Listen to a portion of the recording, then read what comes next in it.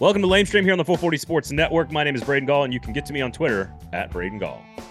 My name is Steve Cavendish, and you can get to me on Twitter at Scavendish. Why are you so conflicted about this? Get to you. Yeah. You can log on to an application, and you can tell Steve Cavendish how wrong all of his takes are right there on your phone. Right there on your phone. And for those of us who just want to feel bad about ourselves, we all carry our phones with us. Promoting enragement from the very beginning. We traffic in enragement, Steve. You can find me. You can engage with me. You can read me on Twitter at Scavendish. If you like this show, the one you're listening to right now, you can rate it, review it, subscribe it. All those things were good. We'd really appreciate it, but mostly just thanks for listening, and tell somebody else that you like Lamestream Sports. I think Kaharski, also, of course, a part of the 440 Sports Network, said one time on this show that if I ever need to be told F you, I can just pull out my phone and log on to Twitter. If I ever need to be brought down to size, you just open up that Twitter app and you're good to go. I've been arguing with Georgia fans for like 3 straight days, but that's neither here nor there, because we're going to talk to Chris Mason today on the show. Of course, C-Mace, who's had a role with this organization in a lot of different ways. Obviously, as a player, he's dealt with David Poile. Obviously, as a broadcaster, he's dealt with the front office and ownership, and has a lot of perspective on the trade deadline, on Barry Trotz. He played for Barry Trotz. He worked for David Poile. So a lot of perspective on all the different moving parts. And, of course, in what is more than likely going to be the most eventful regular season week in franchise history. And, as a bonus, what it's like to call the game between the ice, and how Braden and I may have improved the television experience for you if he'll just listen to us. Yes. Oh God. Go to Jasper's, everybody, because we have the podcast got a cocktail named after it when we launched. The Gold Standard has a cocktail named after it at Jasper's, right? Jasper's is our wonderful and amazing sponsor here at Lame Street. And I thought at the time that getting a cocktail, a whiskey drink, named after your podcast was the crowning achievement of my life. Not my children, not my marriage, but getting a drink named after a podcast. If Chris Mason does what we have told him to do at the end of this interview, that will take over the top spot in terms of crowning achievements of my life. Is that fair? It's a good tease. It's a good tease. I like that tease. Tune into Proud to be part of that tease. Tune in to the end of the episode. We had almost a full hour with Chris Mason. He's going to tell a lot of stories, offer a lot of perspective, and we're going to have a lot of really interesting and fun conversations with him. So can't wait for that. And of course, go to Jasper's as well. We're going to touch on the how this is unfolded and how the Preds have rolled this all out. Before we get to the interview, we got some recommendations a little bit later on as well. So I want to. So let's start there. What do you think of this? I mean, what do you think of what the Preds have done here, kind of fundamentally altering the team here over the last week or so? Well, so we can talk about PR and media and strategy, and we can talk about hockey operations. And from a hockey operations standpoint, we have no clue how this is going to work. Tune into the Gold Standard podcast if you want to go deeper into that statement. we just don't know. There's no way to know whether or not a first-time GM is ever going to work out. We don't know. It's every hire, every draft pick, every player, every coach, every GM. You just don't know. So we'll find out if it's going to work. From a PR media standpoint, with a fan base that was beginning to check out, not go to games, and throwing dead animals into live action in protest. Don't get that wrong. You don't want to throw the live. You had lost the fan base. And so I think from a PR rollout standpoint, 2 things important from the press conference, the biggest and most important press conference I think the Predators have ever had in the history of their franchise.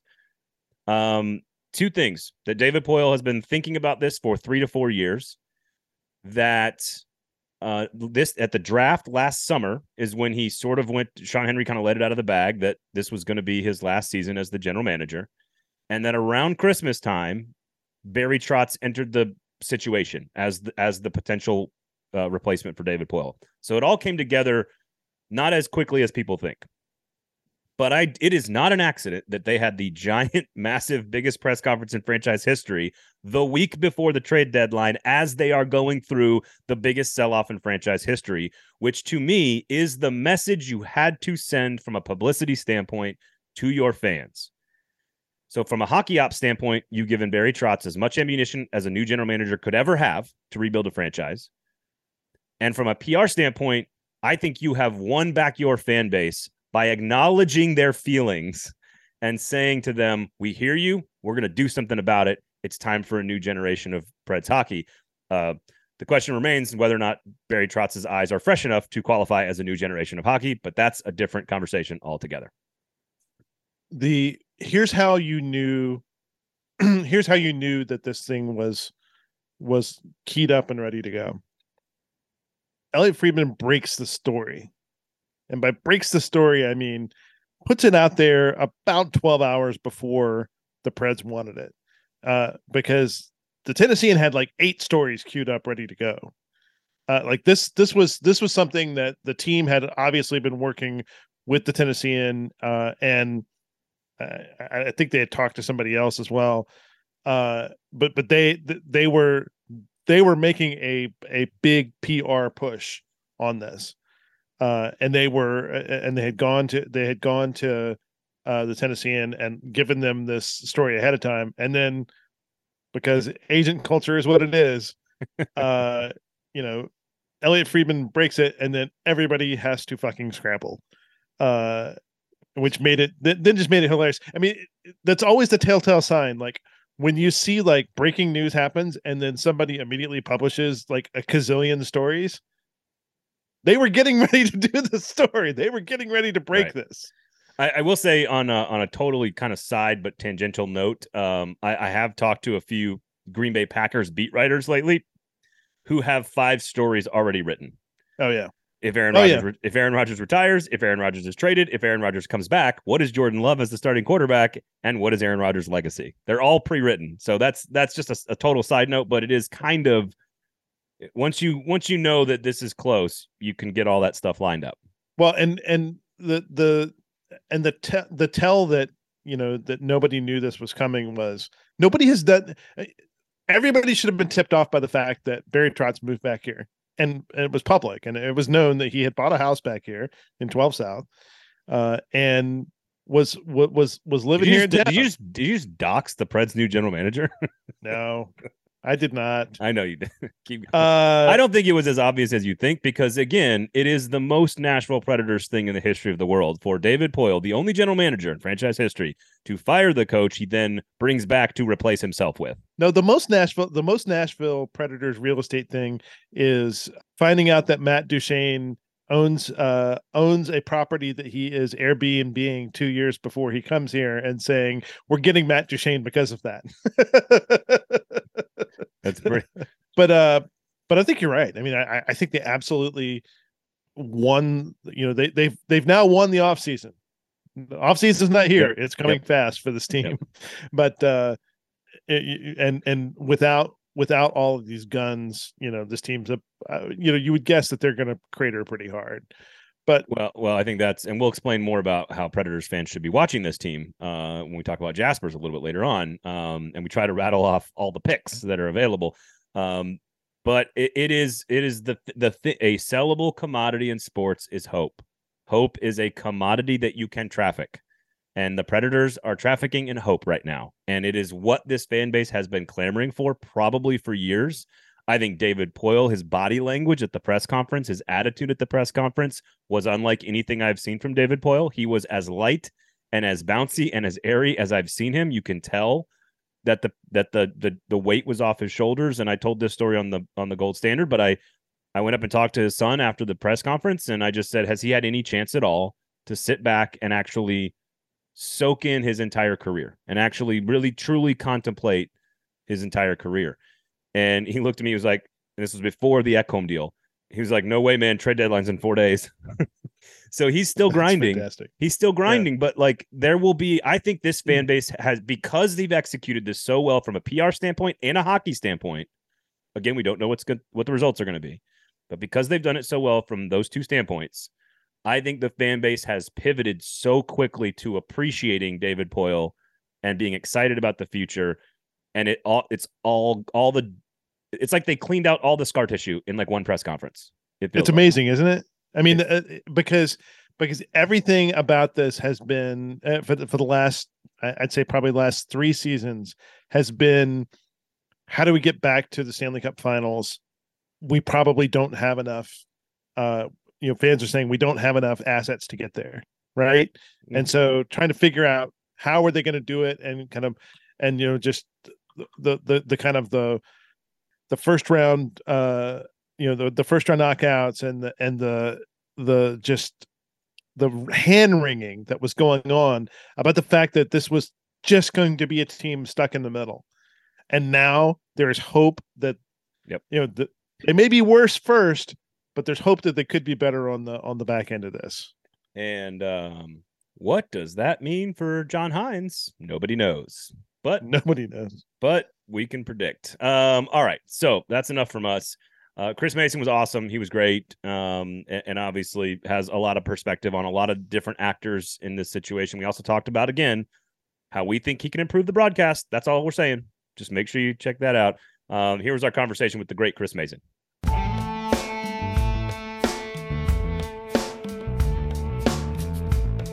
C. Mace, welcome to the show. Great to see you, sir. Anything happening in Smashville this week, buddy? Oh, not too much. I haven't. Oh my God, it's been a freaking whirlwind around here, and it almost seemed like, not out of nowhere, but the team was winning a couple games that kept looking like they might have a chance to make the playoffs, and all of a sudden, once that first trade broke with Niederreiter, you knew what was going to happen, and ever since then, it's been absolute just chaos. So there's a lot to get to today. We'll get to the broadcast that you guys are doing now. I do want to know how close you've come to being hit by a stick or a puck. I think I've seen a few times where you've dodged a few bullets there down between the glass. So we'll talk broadcasting.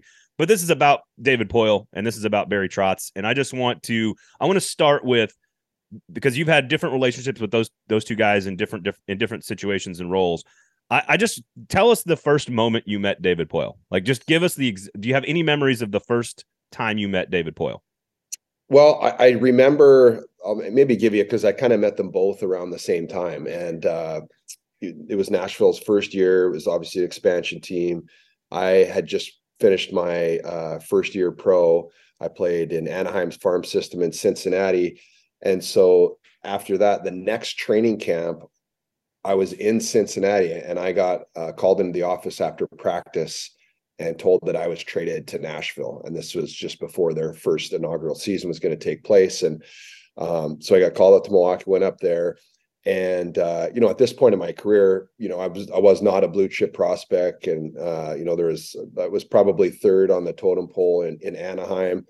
But, when you're that young and like you come from where I come from, it's, it's, you don't have the same, education in how pro sports works. So I was really like naive to everything. And anyway, later that year, go to Milwaukee, Thomas Vokoun was there.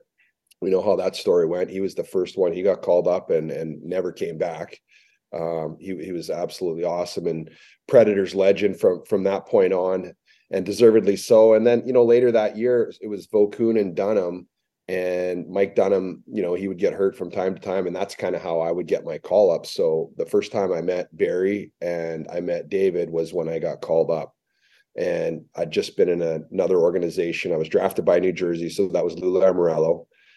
You guys all know what he's like. He's very businesslike and, the mafia boss and all that kind of stuff. that was kind of my first experience with how, an organization was run. And then I went to Anaheim, and it was a little different, but when I came to Nashville, it was in Cincinnati, my coach, Mo Mantha too, he was old school. Like, this was old school times. There was just a completely different vibe that I just, you couldn't help but feel as a player that these guys actually cared about you as a player, and they wanted to build something. And the way that, all the guys on the team treated me when I got called up, it was like very, hey, you're part of the team. And it was just a completely different feel than I had ever experienced at the pro level. And that started with, the head coach and David Poyle and the general manager, which should be an intimidating figure, in sports from what I'd experienced, and same with the head coach. And it was almost the exact opposite. It was, they're asking, hey, do you have a girlfriend? Do you have this? Or what's your life like? And I'm thinking, okay, is this real here, or what's going on? Because I'd had the opposite experience through most of my career with people in those positions. So nothing but good things. And then, I mean, the further my career went on, the more I got to know both of those guys in depth, and really that was who they were. And it goes a long way. And I can give you more stories if you want on either guy. But my first impression was just, I felt like, I was they actually, kind of cared about me and were concerned. And as a young player who's not a blue chip prospect, or any player for that matter, it goes a long way in my books. You played 20 years. You're in a bunch of different organizations besides the Preds. And so I think that gives you kind of an interesting view into kind of how organizations work. You came into several different NHL teams. What is it? And you were at clubs in kind of different stages. What's it going to be like here in this? I guess we're not calling it a rebuild. We're calling it I forget what the word we're using reset. Is it a reset? I can't remember. We're using a reset. Yeah, whatever it is. Yeah, it's not a competitive rebuild. We're not going to use that. It's not right. but like, what is it like? Because we're going to see new faces. We're going to see a lot of change here coming up. What's it like for players coming into an organization, and what have you seen from organizations that did it right, did it wrong, and kind of what do you hope to see? Well, I hope to see, because I was part of an organization, and I feel when the early days of the Predators, when it was an expansion team, and no matter what, I mean, back then there wasn't a salary cap, so it was going to be pretty tough to be competitive.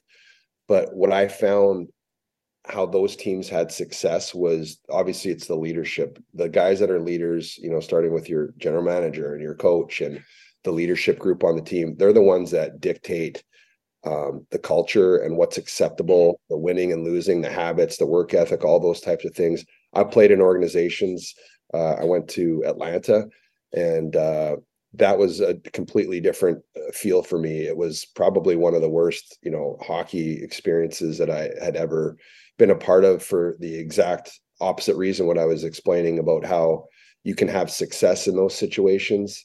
And the other part of it was I just felt that with that team, there was not very good leadership or direction or accountability. It was very, everyone's on their own, cliquey.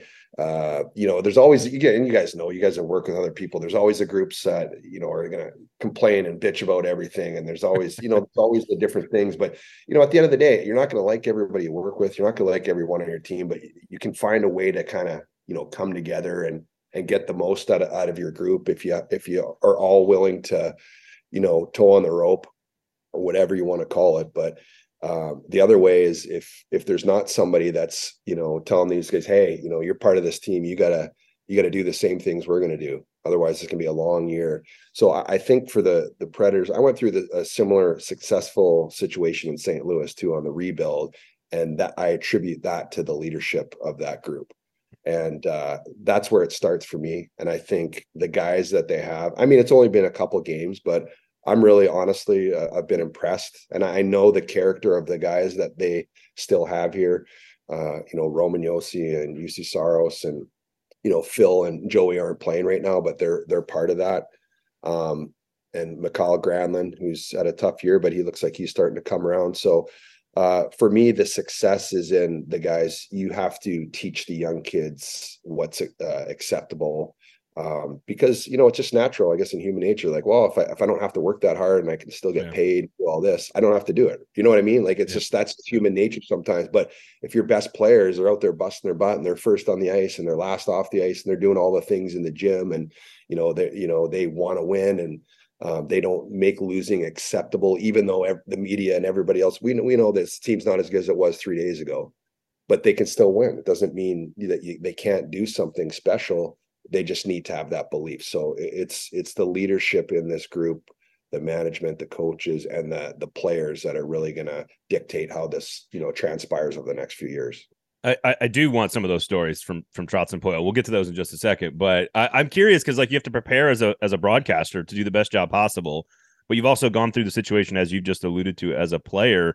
I mean, how how do you prepare for a broadcast or a game as a player when you look around and 7 days ago you had Philip Forsberg and Ryan Johansson and Mattias Ekholm and Tanner Jeannot and Nito Niederreiter, and now none of that is here. And I believe you said it on the broadcast on Tuesday. We're taping this on Wednesday morning. There's no tanking when you have UC Saros, I believe was the line on the broadcast.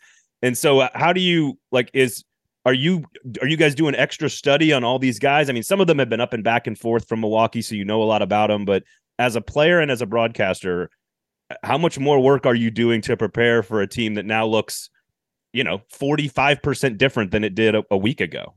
It's crazy. You make a lot of phone calls, a lot of texts. You're going on the websites and doing all the elite hockey prospects and all that kind of stuff, and to get guys' backgrounds and just get to know them a little more. And, you did the same thing. You're right, Galsey, as a player. You get some guy would get traded. He's in the Eastern Conference. He might be, his first, second year in the league. You're like, who the hell is this guy? You gotta get to know. And it's funny though, the degree of separation, you always somehow are connected back to that person some way. But, we've been through this as players too. So we understand, what goes into it. And I think finding the connections at those degrees of separation, like Cal Foote, I didn't know this until he got traded, that Matt Duchene lived with them when he was a rookie. That's just so cool. I never would have even thought of that. Luke Evangelista, great story. His first game, this kid was lighting up the Ontario Hockey League. He's just turned 21 a week ago. And so you just look into all these things because I think fans, and I'm fans of other sports, the thing that connects me and makes me really want to watch certain teams or games is when I'm connected to the player. And you want to know their personality, know their story and stuff like that. So I try to keep that in mind when we're doing the broadcast. And, during the game, it's hard because you only have a certain amount of time to tell a story that's maybe this long. You have this much time to tell it. So you try to find out as much as you can and try to let the fans know, hey, this is who this person is. Obviously saying goodbye to the guys that we care about and fan favorites. That's another hard thing. A lot of people want the rebuild. A lot of people are sad to see their favorite player go. So there's a lot of different perspective and emotions in this whole thing. The news of David Poile stepping down was broken sort of out of market. I think Friedman had it first, caught everybody kind of by surprise on the weekend. Where were you when you heard about Poile retiring? Well, we knew just before it had got broken, and we thought we were going to get to break it on the broadcast, but goddamn Elliot Friedman, the guy gets what's his? I bet you guys would kill to see his Rolodex for the hockey. Oh yeah.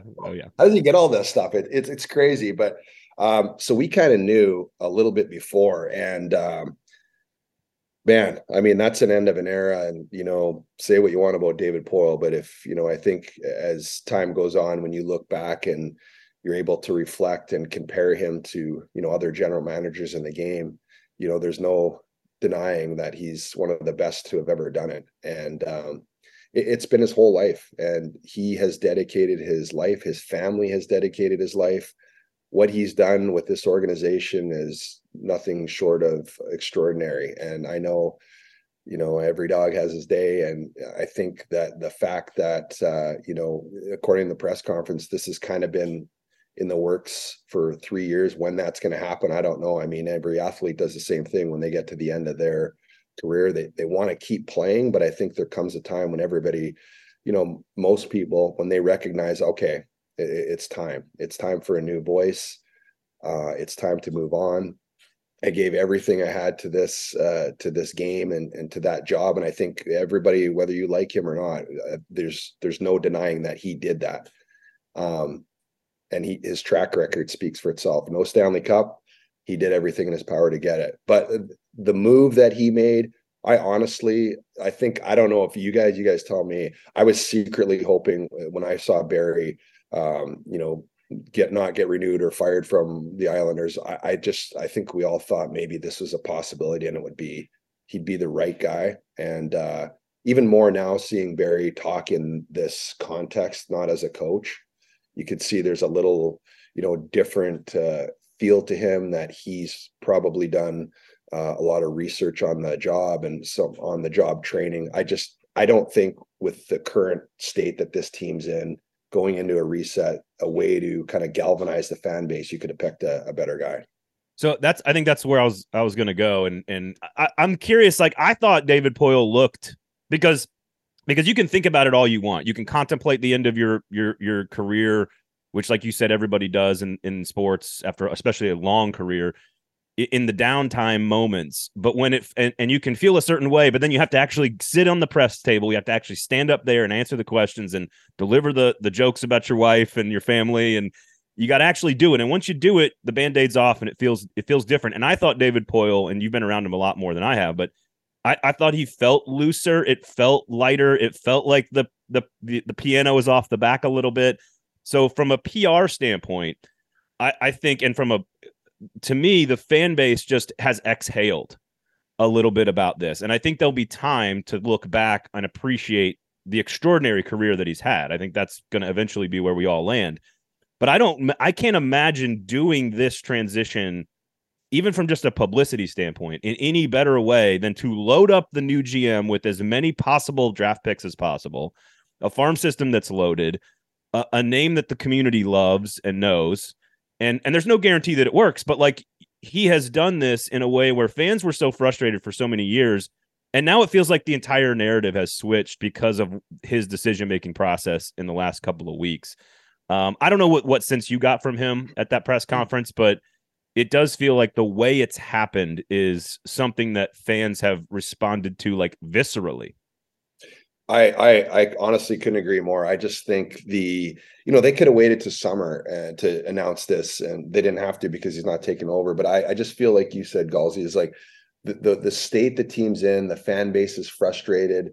You're kind of this, are you good or you're not? Are you going to make the playoffs? Or we don't know, right? And so you have all these assets. What direction are you going to? They could have made the play. Like, in all honesty, they were only, if they had win the games in hand, they're only 6 points out of first in the Central. Like, and the West is wide open. So, but it's always seems to be that's the position that this team's been in the last few years. You're going to get in. Are you going to win? I don't know. They had an opportunity this year to take this approach and really get incredible value for some of their assets, which we've seen so far, which is they've absolutely killed the trade deadline stuff, and it's probably not over.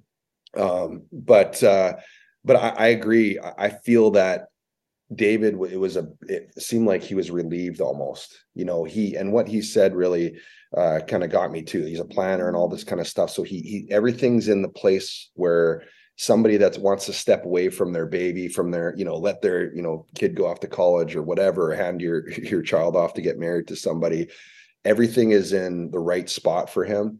And he's bringing in somebody that he trusts and is, part of his family, has been together. They've worked together. They've built, this is not an unknown situation. So I felt exactly the same way, that this was just, he just seemed at peace with this decision. He's still going to have a role in some facet to be there as a confidant, or, in certain situations. That Barry's never done this before. He's never done a trade deadline. He's never, negotiated contracts in the off season. He's going to need support. And that's one thing I love about Barry, is he's not scared to admit that. That's what makes him great. He surrounds himself with people that, hey, I don't have an expertise in this field.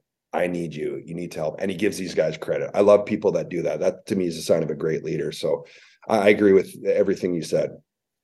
Do you think Barry's leaving in some way kind of helped prepare him for this? I mean, because he had been so identified with the Preds. He goes to Caps, he goes to Islanders, and has success, but also gets to see things differently, and gets to see different players. It wasn't just the people it wasn't just the players that he knew from the time that they were drafted, through the farm system to come up to the big club, or players that had been brought in specifically that he had a piece of. I that's the thing that I've been wondering was the Trotz that left and kind of like the Trotz that came back, and what's the difference between the two? Steve, that's a great question, because I noticed a difference in him. He's a little harder.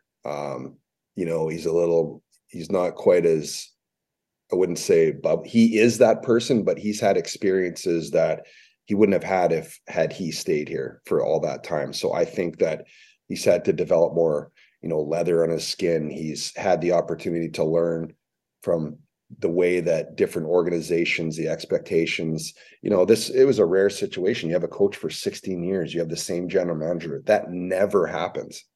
So, Trotz had so much job security pretty much his whole career until probably the end, when they're like, okay, same thing. It's time. We love Barry, but this organization needs a new voice. It needs to change. And so he went into kind of uncharted territories for him, the unknown. You're going into a lion's den. If you don't perform when you go to Washington, you're gone. If you don't perform, he was performing. And I was going to say, or even if you do, even if you do, right? Like he was performing, and I mean, they had the worst possible start to anyway. So he's gone. Like that's a real, life lesson, I think, for his career. And I think for David, to your point too, is when he, as anybody gets older, you maybe always know that eventually in Barry's timeline that he wants to come back, and that's something that he might be interested. I'm sure they've had conversations throughout kind of about that, but I definitely think that he is a different man, and the experiences that he knows how to win now. He knows what it takes from a coaching standpoint, and from working with some, just legendary general managers. I think Lou Lamoriello and David Poile couldn't be more opposite on the spectrum in a lot of ways. But Barry said the intangibles that make them the same are the details in certain aspects of the way they conduct business. But I think all the experience that he's gained since he's been here is what is going to make him successful in this next phase of his career. So it applies to all players, coaches in front office. Like there's noise all the time. There's noise about your performance. There's noise good. There's noise that's bad. The trade deadline's certainly an extra noisy time. Fans had opinions about Poile. Fans have opinions about John Hynes. Barry Trotz dealt with this now at 3 different places. Players have to deal with this. Ekholm has dealt with this basically every trade deadline for the last 2 years. How do people handle blocking it out? Like we all have cell phones, man. Like we all walk around with access to if you ever want to be told how awful you are at anything in life, just open up your phone. Like it's not, like seriously. How do the different how does David Poile handle, because you've been around him a little bit, you've been around Trotzy, like how do they handle the noise and coping with it, knowing that it's a part of it's just sort of baked into your job?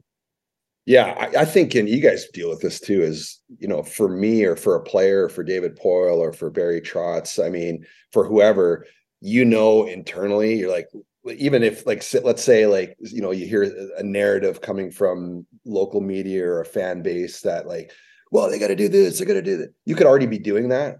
This could already be in the works, or you can't say anything about it. So and I think you guys know the biggest thing for you as a professional, I think in any performance-based profession, is you learn. You can't be good at your job if you absorb all that and then you believe what other people say. I think that I've learned that at a young age. Stuff like that used to bug me, and I didn't used to have the social media, but just, different things. You'd read the paper is what you used to do. Yeah. So, you read the paper, like, holy crap, these guys think I suck and blah, blah, blah. You learn, you develop mechanisms to block that out and then go perform. So I think it's no different. The hard part of that is your family members don't.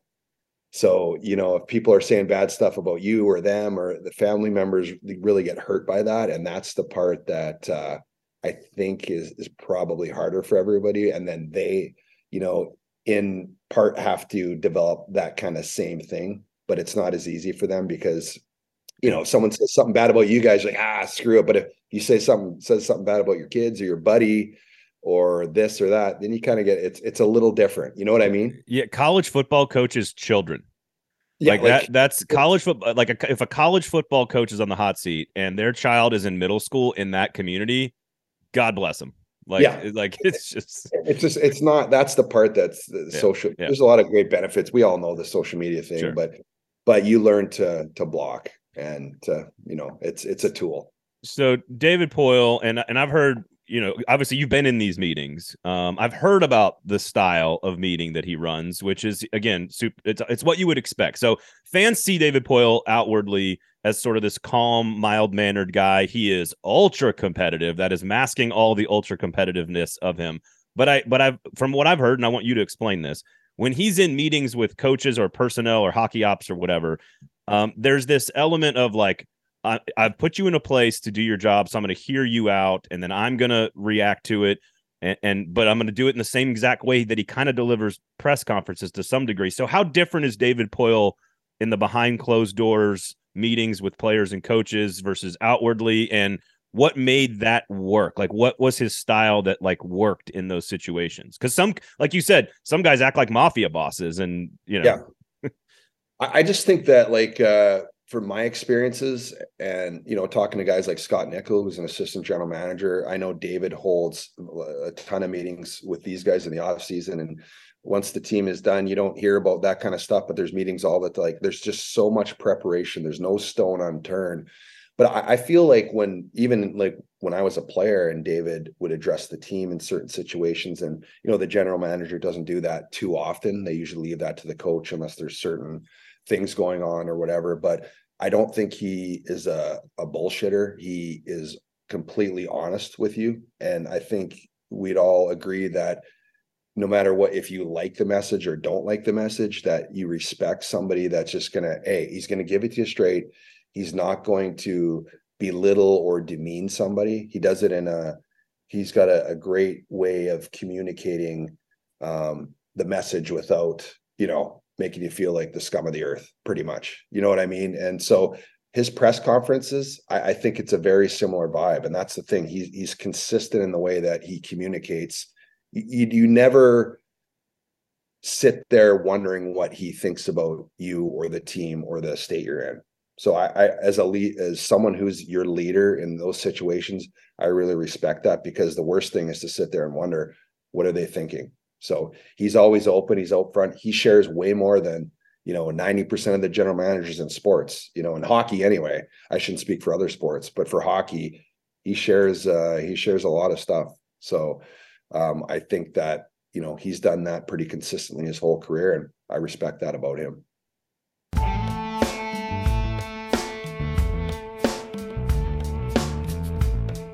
Lamestream Sports is brought to you by Jaspers. Yep, it's Jaspers. So we sort of have a PSA here for Predators fans. Jaspers is obviously your place to go watch the game, right? Great drink specials for Preds fans. You got $10 smash burgers, $3 beers. You can get 3 beers and a burger for less than like a parking spot at Bridgestone Arena. And now, really no reason to go watch the team. Sorry, Preds front office. But here's the key. You shouldn't be rooting for them to win any more games. You need to go to Jaspers and drink beer and eat burgers and root for them to play exactly the way they did against Pittsburgh. Exactly. Which is a really good, entertaining hockey game into the third period. You got a couple of lead changes, and then you give up an empty netter and you lose 3-1. Perfect. It's perfect. It was entertaining. It was fun. You got to see a young prospect in Luke Evangelista come up and play. It was a perfect game. You're not ruining the great UC Soros that way? I don't know. Who cares? They're going to trade him. Here, listen, I love UC Soros. Like as a objectively as a hockey fan, you have to love UC Soros. I just think Pittsburgh is the game plan. If you're going to go to Jaspers and you're going to sit down, you're going to park for free, and you're going to eat great food, and you're going to watch your team, what you should be watching is the Pittsburgh game. You want a fun, entertaining brand of hockey that the team's not quitting, the team's not giving up. You're getting to see some young prospects in action. There's a nice little back and forth in the third period, and then you lose and you get 0 points. That is what you should be rooting for as a Predators fan. Why? Draft position. It's all about draft position. And so, as a result of all of the trades that have been made here over the last few weeks, we have some thoughts about some other teams that while you go to Jaspers, you should be cheering against, because it will only improve the Preds draft position. All these people are going to be sitting at Jasper's being like, can you put on the San Jose game, please? What? San Jose's down 4-1? Yeah, can you put that on? We'd love to watch that. Why are we watching? Why is the Tampa Bay game on? What are we doing here? Wait. Tampa Bay's tied 3-3 in the third.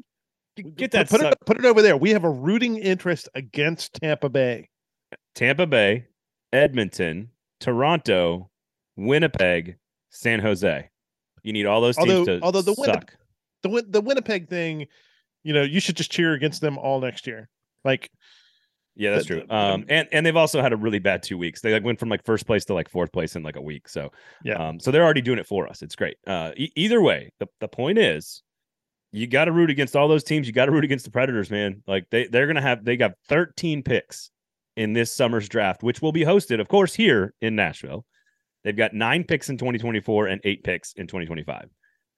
So $10 smash burgers, $3 beers, and 13 draft picks. Now, here's the key. Another key point here. Besides going to Jasper, is you need to be in the top 10 to be able to move up all the way to 1 or 2. So I guess top 11. You have to be one of the 10 or 11 worst teams, because you can only move up 10 spots in the lottery. So the 16 teams that don't make the playoffs get put into the lottery, but you're only allowed to go up 10 spots relative to your finishing spot. So Edmonton pick is not going into the lottery. No.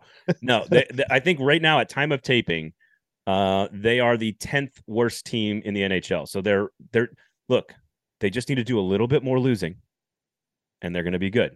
They're going to be in good shape. Go to Jasper's.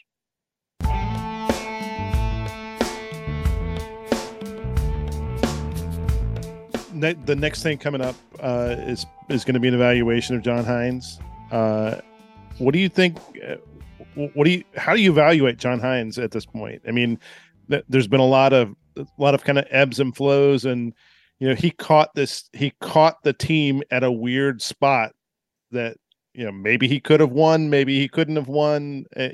That's debatable.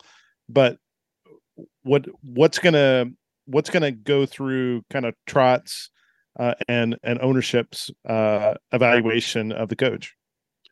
Yeah, it's hard, because when he took over the team, that's when kind of shit hit the fan with everything. Like, he took it over halfway, and then there's COVID, and there's the shortened season, all this stuff, and he never got to pick any of these players.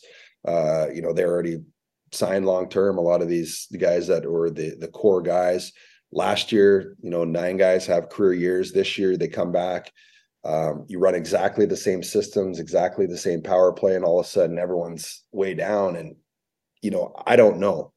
I personally think that he's a really good systematic coach. I think, much like Barry Trotz, and this is rare, and I'm sure you guys see this in a lot of different sports, there's a lot of head coaches that they obviously have to take all the brunt of it. But when somebody does something well, somebody on their staff, they give credit to that person. If the penalty kill is good, the first guy he says, he's like, Dan Heino's got, the penalty kill going. Even though he oversees it, he's got the last call and all this stuff. I think he's got some really good intuition with the way that he manages his staff, his team. He knows if you're going through a tough time and the coach comes in, he can't go in and yell after every single game. It just falls on deaf ears. Sometimes you gotta step back and let somebody else kind of build the guys back up, even if they're playing like shit for 5 games in a row. There's a certain feel that you have to have for the group that you have. And I really think he came extremely highly recommended from Tom Fitzgerald. He had, not great teams in New Jersey, and he got a lot out of those teams. I just think he hasn't got, as any coach, I guess you have to coach what you have, maybe complete control or the roster that he needs, but he's in a tough situation now. It's tough. Like, whether Barry is going to evaluate, he's been there. So there couldn't be a better guy right now to give somebody a chance to say, all right, here we go. He's done well look at the young players now. A lot of that has to do with John Hynes. A lot of that has to do with the way that Scott Nickel and Carl Taylor and, Hynes has handled these kids and made them, give them the responsibility at the National Hockey League level. But it's hard to really do it because everybody in this market right now, if you just making the playoffs isn't good enough, even though you have to, it's so hard just to make the playoffs in this league. Look at there's the West. Who's going to come out of the West? I don't know. There's 3 teams that are not going to make it that could have easily won could have won the West. Colorado. I was just calling up the standings here while we were talking. Winnipeg was in first place like a week ago, and now they're not. If Calgary gets in, they could win the West. Like it's nuts. Like it's just crazy. I agree. Colorado, if they get healthy, they're the team. Yeah, like I don't know. Who knows? What do fans and media? Because I think everybody watches. Football is such a monstrosity in this country that everyone feels like they're far more in tune with how the game works and what a coach does or doesn't do to impact a win or a loss. I think there's more knowledge and understanding of how that product works. I think in the NBA, I think in basketball, college basketball, you can see a set play off of a inbound pass, but like it's hard to analyze. Yeah. What do fans and media just like not understand about evaluating a coach's impact on the game? Like what is it that the coach can do in hockey that fans and media sometimes just have no clue about? Well, I think in hockey, I think in any sport is you as a coach, it's all done before the game. The majority of it, it's the preparation, it's who's playing with who, all these types of things. In my experience, it's always been if there's a coaching change as a player, I've been through that. I feel I didn't perform. I feel like people there's too much on, it's just the coach. Football's different. Basketball could be, it's different in that sense. But like, if you're the player and you're not performing, do you need that coach to motivate you? You need systems, you need direction, you need, messaging, you need, I guess they dictate the feel and the belief in the room to a certain extent.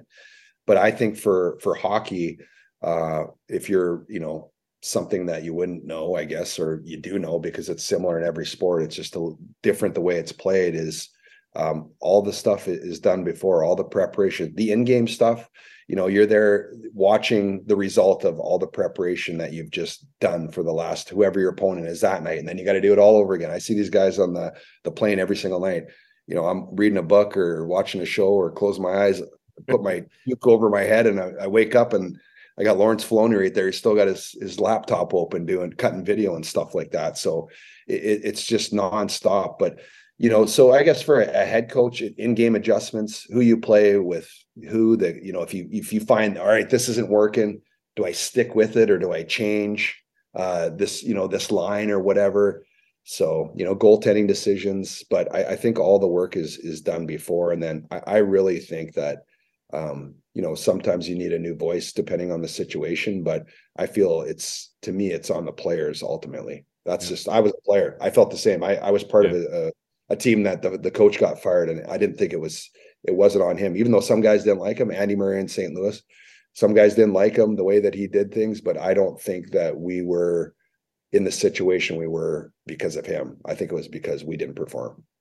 So when the team's about to, let's assume that they use the zillion draft picks that they have now hoarded, and they don't package them for somebody else or whatever. But let's assume there's about to be about a billion new faces in the organization. Connor Bedard. So you gotta trade Juice before you get to that territory. I agree. Juice and like 3/3 and 2 seconds and 2 firsts and go up and get the dude, man. Like that's to me, that's been the plan all along. Sorry, Cav, I didn't mean to interrupt. But no. But so assume you get like all these new faces sort of in the organization that are young. Then you have to do something with them. You have to develop those players. What is it that we can't see either as journalists or as fans or whatever from the outside about how does that happen? That development from an organizational standpoint, what do they have to put in place? Is it is it people? Is it one-on-one? Is it systems? Is it team building? What goes into making sure that you hit on those picks? Well, I think the biggest thing is an understanding of the situation currently and where you want to get. So you need good examples. The best thing that I had early in my career was players that I could see do the right things. Like I could see, I was a junior player and all this, training. I was a goalie. So like training and working out wasn't a big priority when I grew up playing. It was like, you're the goalie, and so I got to pro, it's just like, go stand there and do what you do, it's the education of every aspect and what it takes, to get to the next level. We see this all the time. Guys that come out of junior, or college or whatever, they're the best player. They just kill that league. But then when you come to the next step in your career, the progression, everyone else just killed that league before. You're playing with all those players. How do you were here? Well, now you're here or here. What do you need to do to get here? And you need to have players and coaches that are going to tell you from their experience what you need to do. And then it's up to you whether you're willing to do it or not. And then part of creating culture is if everyone on your team is doing that, you will do it. If everyone isn't doing it and you don't have a great culture, then it's kind of like, do I want to work hard or am I happy just being here? And so I think it's important that we're going to have all these new faces, but the people that you keep around are even more important. Because you're going to get these, whatever these draft picks are, whoever these prospects are, everybody is a prospect until they get to the NHL. And then what are you? And do you get better? And I think the biggest thing with their development is the people they keep around and then the culture that they build with these young players. And that's communication. That's the resources given to them. In every aspect, your kid, 21. You guys remember when you're 20 years old? I didn't know how to write a check. I didn't know I'm moving away from home. I just live with a billet. All these different things they have to be taken care of. And they've actually got a really good woman in Vicky Woosley, who is the team psychiatrist that helps out with all these different things. They've got a lot of good pieces in place. And so I think that this team is set up, like David said at his press conference, in a good way for this phase of the organization. How fast do you know? I think I was talking to you and Hal about this, about when he came up and he was like, yeah, this Josi guy's going to be pretty good. Well, like he knew pretty fast, but he didn't about Ekholm. He kind of, maybe it was Ellis, one of the two guys, where he was like, I'm not sure what y'all are, what he's going to be here, but obviously turns into a phenomenal player, 12 years. And now he's, worth a first round pick and a bunch of other stuff. How fast, and David Poile alluded to this at the press conference, you're not drafting 23-year-old grown men who have gone through college. You're drafting 18-year-old children, essentially. So how fast do you know? Like Luke Evangelista debuted, of course, on Tuesday. You got all these other players. You as just a hockey guy, how fast can you tell when a guy's got it or not? In certain cases, the Josis, I remember, I don't know if I've told you this story before, but I remember the first time I saw Shea Weber. He's a young kid. He was on my team in training camp. We played 2 games that day, or 2, inter squad scrimmages. And I went out after, I was driving home. I called my best friend. I'm like, hey, remember this name. I'm like, Shea Weber. I'm like, this kid is going to be, you just like, he had that. Like, I just knew when you saw Roman Josi, and actually it was Shea Weber who told me, because I was coming back to Nashville. That was my last year. It was 2013. I just played in Winnipeg. And he said, Yost played in the league the year before, but he's like, wait till you see this kid. Like you just know in those certain situations. But a guy like Ekholm, everyone develops differently. You start to learn, and some people can adapt and some people can find a way to work hard, or maybe, you're a scorer or an offensive defenseman at this level, but you're not going to be that because you have Roman Josi here. So you have to find out where your place is and then what you have to work on and excel at. And sometimes that takes time to change your, identity as a player. And he was able to do that. Yaroslav Askarov, you're a goaltender. Have you seen it?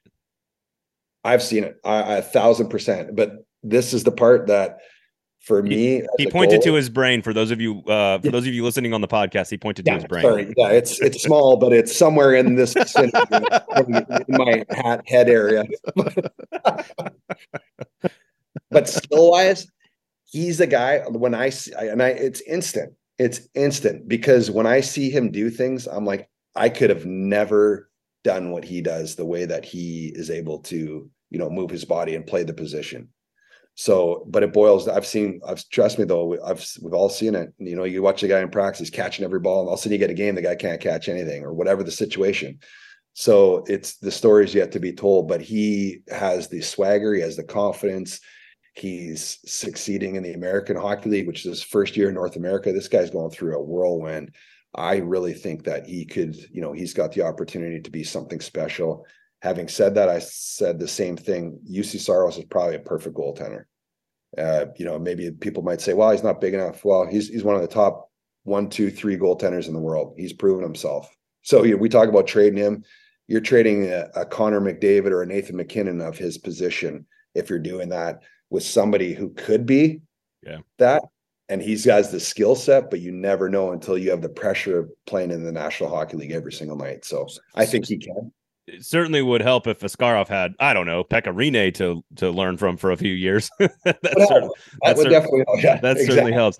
All right, you've been very gracious with your time, C-Mace, man. We really appreciate you. I want to hear some Trotz and Poile stuff real fast, but before, being between the glass, how close have you become during the broadcast to being hit in the face with a stick, a puck? Like, how much do you love it? What do you gain from being down there?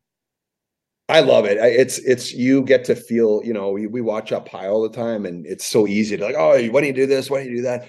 You get to see how fast, strong, the way these guys make plays under pressure when they're about to get blasted in the boards. It really brings me back to when I played and when I wasn't playing as a backup goaltender. I'm in the same position when you have the smells and the feel, and you're hearing these guys telling each other to, go screw themselves or whatever, a little worse than maybe that. A little more colorful.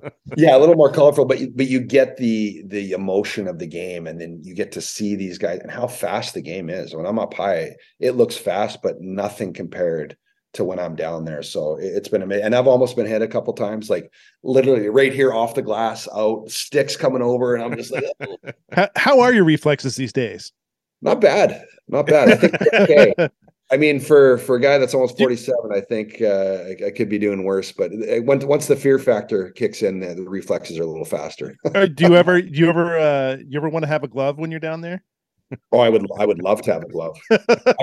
I've saved Pete Rogers' life a couple times because the puck comes over, and back in the day, I would give anything to have a glove, not a helmet because I'd look like an idiot, but I'll take the glove. Oh, dude, but come on. Imagine?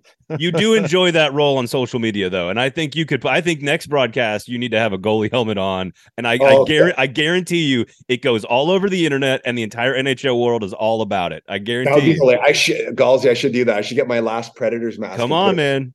Yeah, there you go.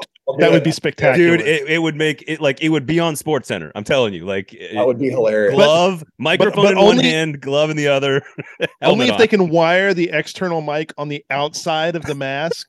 So that you have like you're like it's like the biggest NASCAR mask in the world. Oh my God. Do I need to get hit first before I do that? No, I think, dude, you want to go viral. I'm just saying, like, just tell management you're like trying to get ahead of the OSHA complaint. You're just doing this to keep the liability low. You guys, I don't want to file a lawsuit against you guys. No. Listen, I know all about Section 230. We're fine. Okay, so here's the deal. We know so much. Predators fans know so much. The media knows so much. We all have stories about Barry Trotz and David Poile.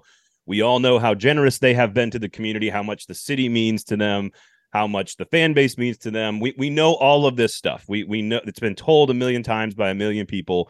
I want you to tell us something we do not know about Barry Trotz and about David Poile. Give us a story, give us an anecdote, tell us something that the average person, the fans, don't know about these two guys that have been, again, covered for 25 years in the market. Yeah, well, I think for David, it's probably a little harder because as a general manager, you don't interact with the players as much throughout the year until the end of the year. So if you had a good year, you had a good meeting. If you had a bad year, you have a bad meeting. But again, like David was always very open and honest. And he got rid of me 3 or 4 different times in my career. But he brought me back a few times too. So For David, I would say something that, somebody might not know in this situation is he was and I think he was ahead of the curve, because back then when we were expansion teams, this is for me, it's a transition into old school hockey and mentality into new wave, looking at players as people and that type of thing. David would always include your family and your wife as part of everything you did, as the season beginning meetings, or the big playoff push. And he would make it a priority to include them and make them feel like, hey, you're just as responsible for the well-being and the success of our team as these guys are. And I think that goes just such a long way. And I've been in other organizations where, and it's fine, I didn't hurt my feelings, or I didn't really care. Like, everyone does their thing however they do it. We're here to play hockey.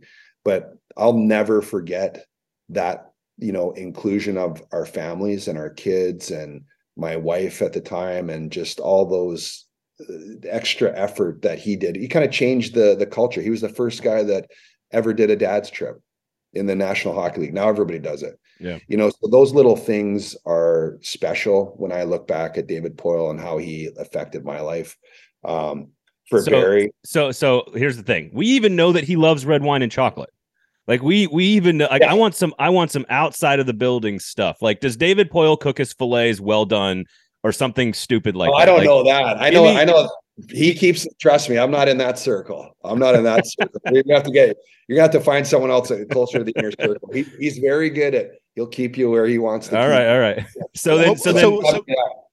So what was the best and worst time that when Poile sent you away?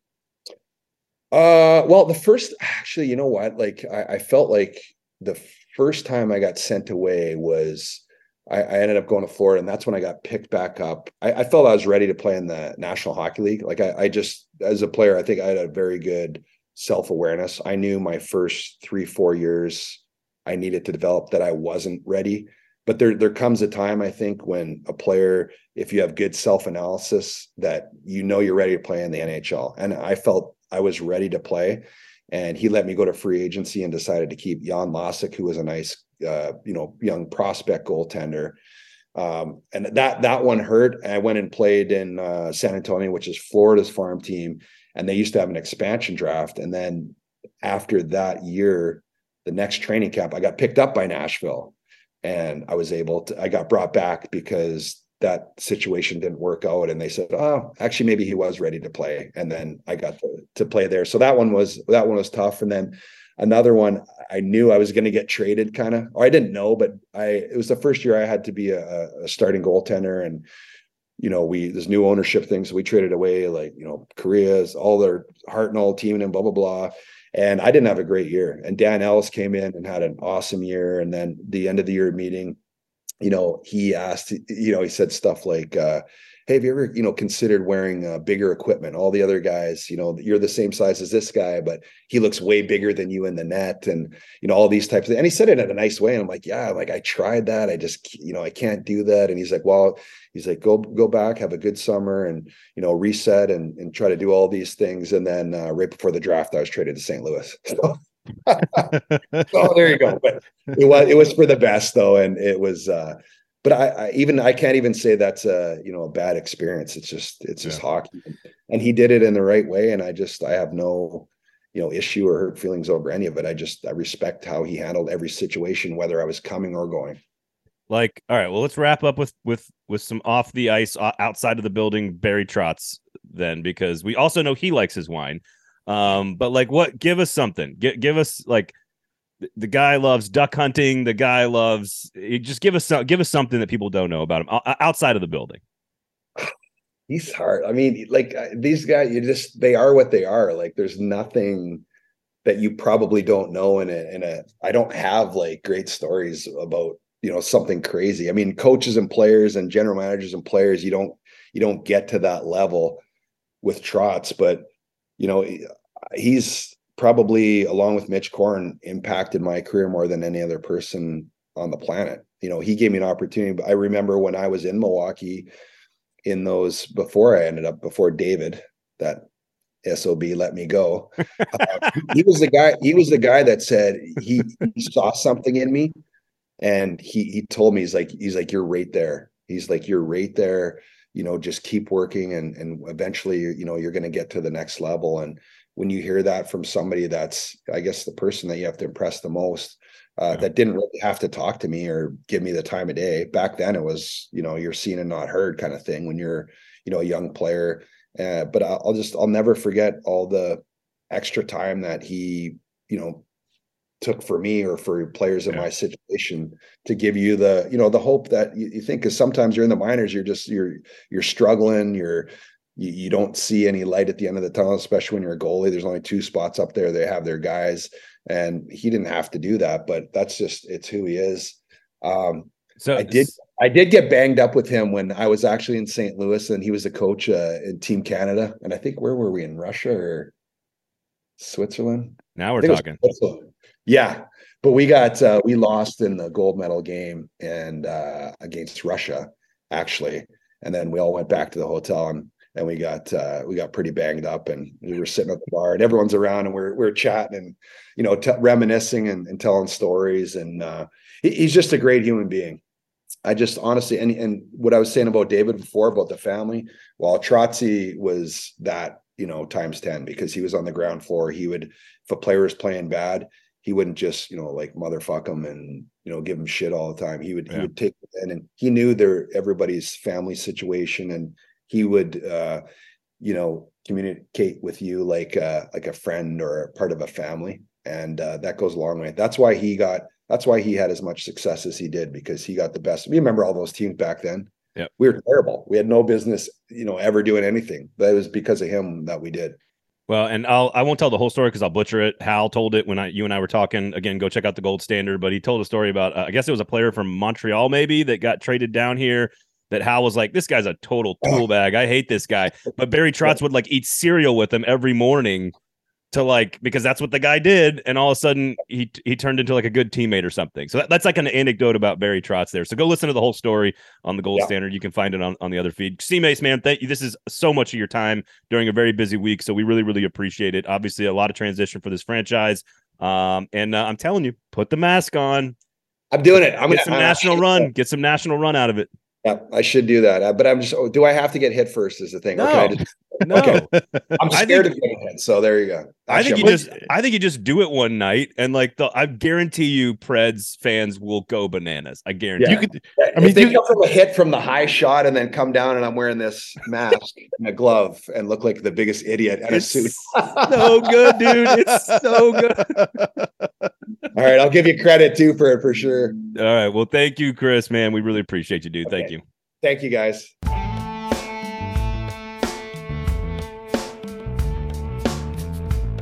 That was Chris Mason, of course, of the broadcast, former Nashville Predator. A lot of perspective there. And look, put on the mask. Put on the mask. Wear the glove. Wear the glove. Tell them it's self-defense. How effing awesome would it be to see Chris Mason can you imagine the glass with a helmet on? Can you imagine what that crowd would do if he caught a puck that was coming his way? Chris, I know you're not listening right now at this point of the show, but we appreciate you coming on. Thank you, sir. And your beard is perfectly trimmed as usual. I mean, that thing is, you could probably cut glass with, like, the end of that beard. It is like taken to a point. I think you're right. This is good for your career, Chris. This is good. You want to go. You need to. You want to elevate your brand. You want to go international. Like, I know you're big in Canada, dude. But, like, you want to go international. You put on that goalie mask and a glove with a mic. You do the whole broadcast with that on. You catch a puck. I'm telling you, they'll get it on camera. They will get it on camera. A masked commentator. He would dominate Twitter for an entire evening. He would dominate Twitter for a whole night. At least one night, maybe 4. All right. So quickly, some recommendations. Thank you to C-Mace for giving us his time. Go to Jasper's, of course, everybody, and root against the Predators. If you missed the ad, then you skip through it. Go back and check it out, because we told you which teams you need to root against and give you some advice back in there. So make sure you go check that out. Go to Jasper's, of course, to watch all your Preds games. You've got great specials, free parking, game room is great, huge big screen. You got March Madness coming up. You got the NFL draft coming up. If you want to go watch, 21-year-old dudes running around in their underwear this weekend, I guess go for it. Whatever. I don't really watch the combine, but if you like it, Jasper's got a big screen. So recommendations here, Steve. I've brought up Shrinking before on the show. It's Apple TV. It's Jason Segel. It's Jessica Williams. It's Harrison Ford. I think it is spectacular. It's very real. It's spectacular. Harrison Ford is like pretty high up there in his career performances. He's that good because it's so out of his niche. Yeah. It's so opposite of Indiana Jones and, Han Solo. It's like, it's so against all of his other characters, and he plays it brilliantly. I did say, and this is pretty high praise. I was at we were at the She Believes Cup, and we were with another couple, and I said, it's in the Ted Lasso Schitt's Creek category. And they both like dropped their beers, and they were like, what? You're putting it in that category? And I'm like, it's only been like 5 episodes, but I think I would. So the thing that strikes me about Shrinking, let me throw this theory at you here. Harrison Ford's character is Roy Kent. Like, he is the Roy Kent character of that show. He's gruff. He comes in as a catalyst in scenes. He is there to speak truth to characters. Okay. He easily has like the most scene stealing lines. I don't know. I think every character in the show is. I mean, this whole cast is really good. Although, did you recognize Ted McGinley from the beginning? Yeah. I mean, I don't know their names. I don't know any of their names, but I recognize everybody in the show. The next door neighbor. He is the best character in the whole show. He is the best. Ted McGinley has been around since Happy Days. He was on Happy Days in the 1970s. All right, I will. So you went all like film critic on me, and I just can't do that with you. I apologize to all you listeners. I just can't go like, oh, he speaks truth to characters. Like, I can't do any of that Siskel and Ebert nonsense. But here's what I can say. Yeah, sorry. Wow, you're a film elitist. That's what you are. You said that Harrison Ford has the most scene stealing one-liners. It's not. It's the next door neighbor's husband. He's really good. He's so effing good. You have got to watch this show. Roy Kent's a tall ask. That's a tall ask, and there's some differences in the characters because Kent does a little bit more of like a transitionary piece, but there is some transition happening in Harrison Ford's life too. So I should say, and he has Parkinson's. So I mean, don't give it away. Don't give it away. I'm not giving anything away. By the way, it's a comedy. You can't spoil comedies. It's one of those shows that you can watch every episode at any point during the day, and it is perfect. We use it. We like Last of Us. I've actually gotten my wife into Last of Us, which she's never been a zombie apocalypse person ever in the history of the world. My wife will not do it. I got her into it because I was like, no, it's fungus. It's not zombies. And like, turns out it's just zombies. But it's a really good show. And we both like, what's his name? Pascal. But we watch that show and then we save Shrinking for the palate cleanse at the end of the night. Like we watch Last of Us and then we're like, oh no. It also means you don't end on like an insanely dark note. Right. That's the palate cleanse. You got to have a good palate cleanse. Now here's another one that I watched and I burnt through this show in like 3 days. And I've been doing ESPN radio this week till midnight. I have not had a lot of hours to sleep and I didn't help myself at all. I have gone through every episode of the first season of a new Amazon show that is Christopher Waltz is the main character. He's the main character. He's the main character from one of the opposite main character of Inglourious Bastards. If you like, he's the German. He's the German colonel, and he is brilliant in Inglourious Bastards. He opposite Brad Pitt. Like those are kind of like the two main guys that are going against each other in that movie, and he is unbelievable. The Consultant on Amazon is one of the most like brain twisting, pushing the boundaries of like the amount of times I'm sitting by myself in my house with 3 other humans asleep and my dog asleep saying out loud, what the fuck is The Consultant. And it is a commentary on generational work ethic. It's a commentary on capitalism. It's a commentary on a bunch of other stuff, but it's funny. It's dark. It's crazy. And I could not stop. I got it done in like 2.5 nights, and I do not have any time for that in my life, Steve. And I still did it. Wow, unbelievable! That's a good recommendation. It's like it's not shrinking. Is a totally different vibe. So very different vibe. Speaking of fungus, I have a story that I just want to point you to. Where's this going to go? In the New York Times, there is in the New York Times yesterday. So we're taping this on Thursday, so it was Wednesday, March 1st. Whiskey fungus fed by Jack Daniels encrusts a Tennessee town. Ooh, okay. I'm in. Subhead: the dark growth fed by alcohol vapors from barrels of aging Jack Daniels whiskey has coated homes, cars, patio furniture, and road signs in a city crust. Residents said one woman is suing Lincoln County. Fascinating piece in the New York Times about Jack Daniels and this black growth. And we're gonna have a zombie apocalypse. How about a whiskey zombie apocalypse? Could have worse zombie apocalypses. There could be much worse zombie apocalypses. So where is like our Erin Brockovich when we need her? Is what you're saying? Like we need like a southern whiskey drinking Erin Brockovich. Well, come down and save the day. Maybe. Okay. I don't want to like go into all the details of it, but it's a really fascinating kind of story. Quite good. Go check it out. Wow. Okay. All right. And then one last quick recommendation. We stumbled bass backwards into this, and so we went back and rewatched the first season of The Closer. Do you remember this? It was the Kira Sedgwick.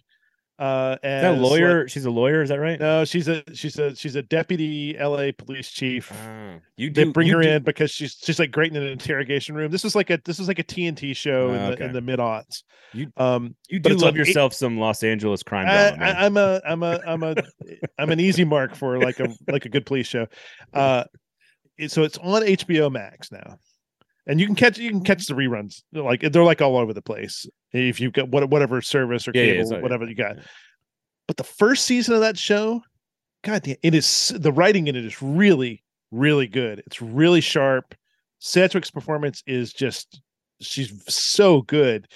And they found like an interesting way to kind of do the different, the weekly police procedural wrapped in these kind of like really compelling characters.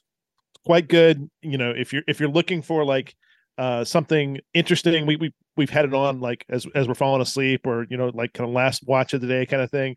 It was much better than we ever remembered it, and we like stumbled across like some later season of it and episode one day, and Jen's like, we should go back and like watch like the first couple episodes and see if it was any good. And turns out it was good from the get-go. Like that first season was excellent. So it's on HBO Max. Go check it out. So you're recommending a cable crime drama from like 2005. It's quite good. All right. There you have quite good. There you have it, folks. This is why you stay to the end. I mean, disclaimer here, I have had a soft spot for Kira Sedgwick since Singles. So easy there, big guy. Look, I like Shrinking for all the comedy. I also think Jessica Williams is fantastic. All right. That just about does it for us on Lamestream Sports. Here on the pod, we do appreciate Chris Mason. Go check out some Apple TV and apparently some old TNT crime dramas. Go check those out. Thank you guys for listening. Please rate, review, subscribe. Go to thenashvillebanner.com and sign up for good journalism as well. Make sure you listen to all the other great shows from 440 Sports too. You can follow Steve Cavendish all over the Instagrams and the Twitter machine as well. You can get to me at Braden Gall. Thank you guys for hanging out. Have a great weekend. This has been Lamestream Sports here on the 440 Sports Network.